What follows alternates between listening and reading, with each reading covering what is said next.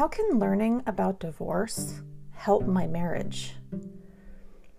We walked into our premarital appointment full of starry eyes and great expectations.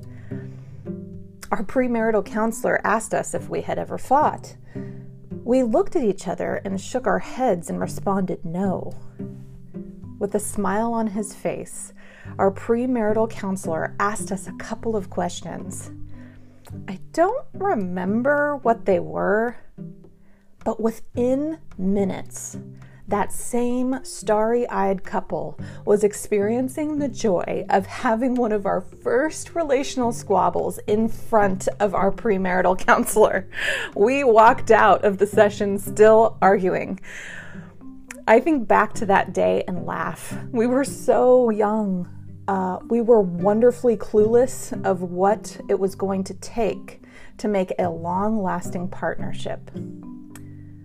I'm so grateful for learning from many angles what essential elements need to be in our relationship and the key things that we need to keep very far away.